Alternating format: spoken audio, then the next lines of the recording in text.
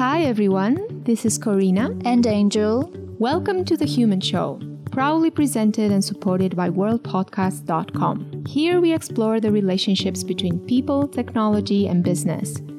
Join us on this journey where we interview anthropologists, other researchers, and industry people from all over the world, from India to Kenya, US, Europe, to right back here in New Zealand. Hi friends! In today's episode we are joined by Rita Denny, anthropologist, partner at Practica Group and executive director at EPIC, Ethnographic Praxis in Industry Community, and Erin Taylor, anthropologist, co-founder Canela Consulting, and organizer EPIC EthnoBorrel, happening in Amsterdam, the Netherlands on the 10th of November 2019.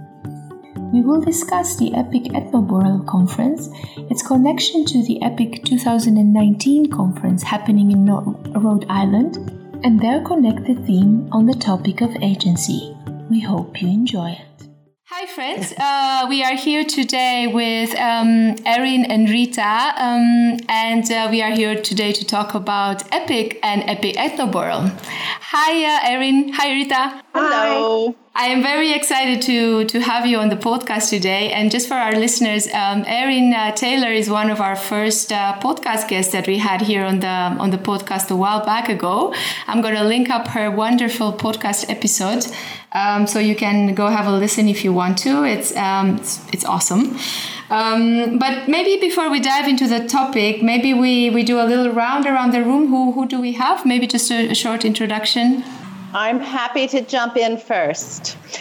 This is Rita. I am currently a partner in Practica Group, which is a consultancy that applies an anthropological lens to the analysis of products and services and sometimes futures, mostly for for-profit companies, but sometimes for non-for-profit as well. And more generally, I would describe myself as an anthropologist in business who wants to forge intersections between people and between disciplines. So I have written things with Patty Sunderland, like Doing Anthropology in Consumer Research, or the Handbook of Anthropology in Business. But I think most importantly for today's conversation, I am currently the executive director of the Ethnographic Praxis and Industry Community, otherwise known as EPIC. And I can just add, it's a global community of practitioners that do ethnographic work in and for organizations. Again, whether that's for-profit, non-profit, or public institutions. I'm Erin Taylor. I am the co-founder of Canela Consulting, which is a small research agency that specializes in what we like to call messy human problems in finance and technology. We mostly work with companies in the finance and technology space, not surprisingly, doing a range of different kinds of projects, most of which center on human beings in some ways, but not normally about product development, but rather about sort of issues to do with organisation or issues to do with things like financial inclusion. There's a bit of a range of interesting things going on. I have a PhD in anthropology from the University of Sydney, and I've very much maintained my academic connection over the years, and I've been publishing a bit lately on fintech-related topics, which is quite a lot of fun, actually. I find it really valuable to keep that connection going. But more broadly, I would say that one of my life's purposes is to bring together knowledge from all different kinds of areas. And so I find myself inadvertently making things that draw on not just anthropology, but also economics, design, psychology, all kinds of areas. So my idea is to bring those bits of information together and try to repackage them in ways that other people can also use them. With respect to ethnography, I've been very inspired over the years by what EPIC do and this idea of promoting the value of ethnography in industry, because I see that there is just so much of a need for more of a human perspective in so many areas of business, government, etc. And so what we did when we moved to the Netherlands with me and my business partner, Gawain Lynch, was we started EthnoBorrel, which is an ethnography meetup. And the concept draws upon the Dutch idea of the borrel, which is basically after-work drinks. So we thought, well, okay, in the United States, in San Francisco, for example, there are ethno breakfasts. Breakfast, we don't exactly. So we'll have a borrel instead. Yeah. Much better idea, Erin. So for those of our listeners, and we're going to link back in the podcast notes the page and the home of the EthnoBorrel. It's a lovely community. So hopefully for those of you that are in the Netherlands, we can see you there in one of the next events. But diving into the topic of today, you kind of introduced it a little bit, Rita. But maybe you can tell us more about what is the EPIC conference? How did it came to be? How did it start? What was the original intent of it? Absolutely. And I think that we have to start with what is EPIC, and then within that, what is the conference? Yeah. But 15 years ago, EPIC was the conference. It started by anthropologists Ken Anderson and Tracy Lovejoy. Ken is at Intel, Tracy was at Microsoft. So it was a meeting of those two and those two different companies with the goal of bringing like-minded social scientists who were working on emerging technologies together. The goal of the group of people at the time was to advance the value of ethnographic principles in industry, to create a common resource, and to establish a community of people who were applying social science principles. Coming out of those conferences, importantly, were proceedings. So the people who applied to be part of the conference, there was blind review and peer review, proceedings that were published, and in fact published by the American Anthropological Association in a partnership, and those which are today open source. The location of the conference varied year to year, depending on who raised their hand to host it, and it has grown quite a bit. The major thing that happened is that 5 years ago, that was 15 years ago, and EPIC was the conference. But 5 years ago, it became a year-round membership organization. It launched a website, epicpeople.org, and it did so to respond to the need of the community, of community members, to build knowledge, to forge expertise, to have a forum for critical reflection on practices or issues of the day, that things that spread beyond the scope and the power of an annual conference to do. And so to do something like that sort of in an ongoing way, not just annually. And so it established epicpeople.org, to build out that community voice. And that came in the form of a blog called Perspectives, which is guest edited. It is the proceedings, ongoing proceedings that are available now online. And it started a learning trajectory. So it might be tutorials, it might be talks, it might be courses that would be available to the community. And today we've got over 1,000 members globally. We have a very, very lean staff, including the amazing Jennifer Collier-Jennings. For those of you who don't know her, you should. Yeah. And extremely awesome volunteers.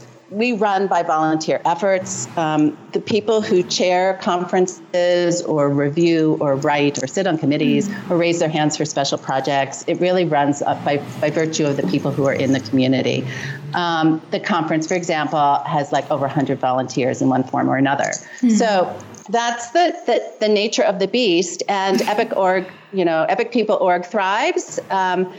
And we still have the annual conference. And that conference, to answer your second question, is, in terms of like what's the, why do we need that conference and what are its objectives?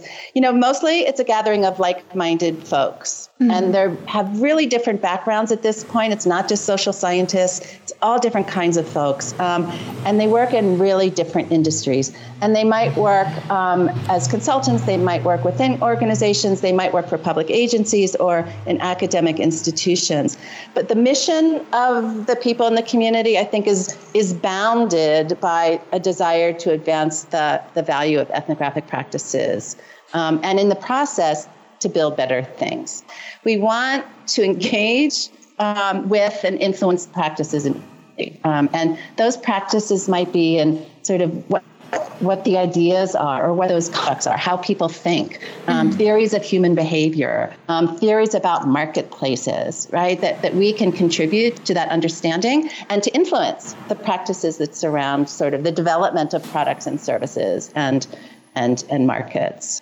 The conference in the end is an opportunity to think deeply and to get beyond this, sort of the strictures and structures of life and organizations. We all get tied down in specific things that we do.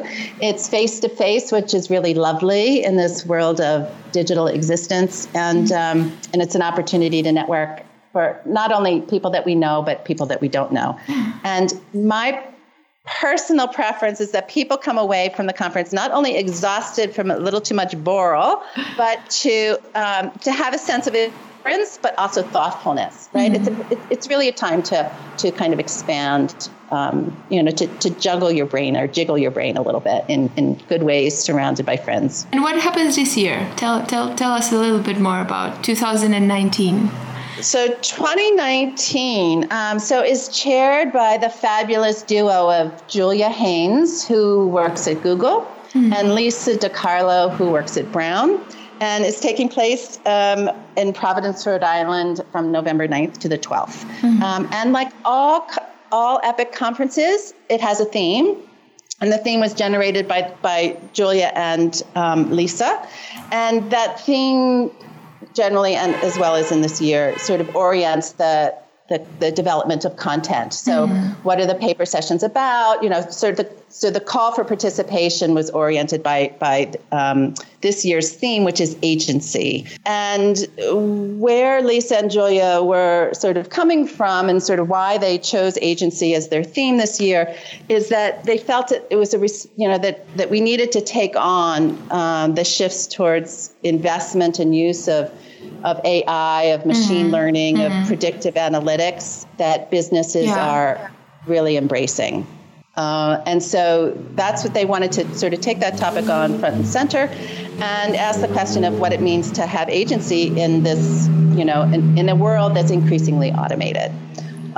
So that's the theme. I think some of the things that they're planning to explore and what we sort of have the luxury to explore in the context of this conference are models of agency that perhaps are more apt. Sometimes we think of agency as something that resides somewhere, right? That it resides in a company, or it resides in a person, or it resides in a nation of some kind. But, maybe that's not the best way to think about it. Maybe we need to really embrace a more distributed sense of agency, a more systemic one. And if we do that, then what are the consequences? How do we think about machine-human engagements, or what's the impact on ethnographic practices and ethnographic theory around agency? What are the implications for design or for innovation? It might be models of agency. It might allow us to pursue, what are some of the parameters of agency? I know that in a recent EthnoBorrel, and Erin could speak to, is, I love this idea about sort of understanding action and behavior from the perspective of a tea kettle, right? So to think about agency as a designed thing that resides in objects, it doesn't reside just in people, and that it's a very interwoven and systematic interweaving, right, of objects and people. That's what we get to unpack this year. We have panels around it. We will have papers, cases, pecha kucha, and I'm really looking forward to it. Yeah. Is it still open for participants, or are you sold out? We sold out very early on, within a couple of days. But if you're a member of EPIC, it will be streamed. So we hope that people who can't attend will be able to stream it. Nice. And for those of our listeners that are in the Netherlands, they get a second chance, which is called EPIC EthnoBorrel. So maybe you can tell us a little bit more about that, Erin. How did the idea come to be, and Yeah, I'd be happy to. Well, we've been running EthnoBorrels for a while now. We started at the end of 2017, and we've built up quite a nice little base that in some ways is very similar to the EPIC community. We have anthropologists, we have UXers, we have service designers, we have people working in technology, we have people working in human resources, and all kinds of other professions as well, where they take their ethnographic skills with them no matter what the job is. And so basically all of us really are interested in the EPIC community. Some of us have been to the conferences, some of us haven't. Some people wanted to go and weren't able to. And so we were kind of thinking, we should just all get together and, eat pizza and watch the live stream, and have a bit of a party and just watch EPIC together. And so that was the beginning. And for some reason, it sort of grew from there. I'm not really quite sure what exactly happened, but I guess people were keen. At first, we had the idea, well, if we're going to eat pizza and watch the live stream, why don't we have some workshops? Because, we haven't had any of those yet. And there are definitely lots of people who want to sort of learn more practical professional skills, for example. And then, of course, we all love Pecha Kuchas, so we thought, well, maybe we'll have some Pecha Kuchas. But then before we knew it, we had a whole event. Yeah. And thanks to Corinne and thanks to you and Lawrence Bakker at the University of Amsterdam, we now have an event for it as well. And so it's become a whole thing. Yeah. It's going to be a whole one-day event on Sunday, the 10th of November, starting at 10 in the morning and going till 5:30 in the afternoon, where we'll have our own program. And what we're going to do is we're going to take up the theme of agency in exactly the same way that Rita has just explained. But what I would like to see is a bit of a European twist. So we're looking for possible presenters and workshops that say, okay, well, this is the theme, but what might it mean specifically for those of us in Europe? What might be the issues around technology here, how people use it, regulations such as GDPR, for example, and a host of other stuff as well. Yeah, and is there a particular call to action that our listeners that might be around the Netherlands could have a look at and just respond if they're interested?